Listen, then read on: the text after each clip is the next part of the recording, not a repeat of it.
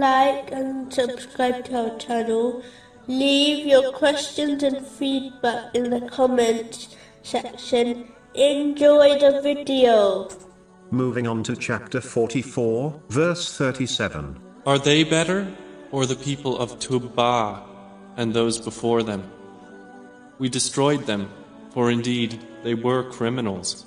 It is important to learn that no matter how much physical or social strength a person has, a day will certainly come when they face the consequences of their actions. In most cases, this occurs during their life, where the actions of a person leads them to trouble, such as prison, and eventually, they will face the consequences of their actions in the hereafter as well. Therefore, a Muslim should never believe, just because they have temporarily escaped being held for their actions, they should never be fooled into believing this will last. This applies to all people, not just leaders. A Muslim therefore should never mistreat others, such as their relatives. They should learn a lesson from the tyrannical leaders of history, who were greater in strength than them.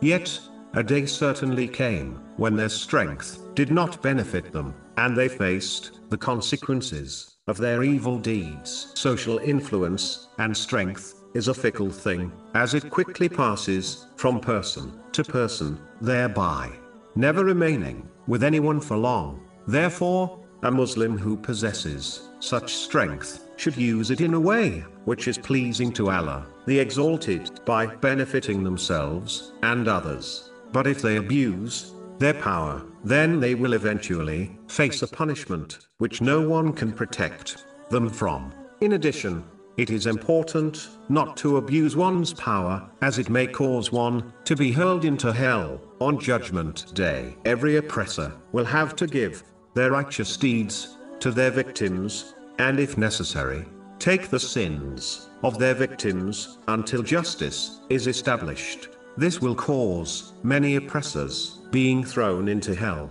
This has been confirmed in a narration found in Sahih Muslim, number 6579.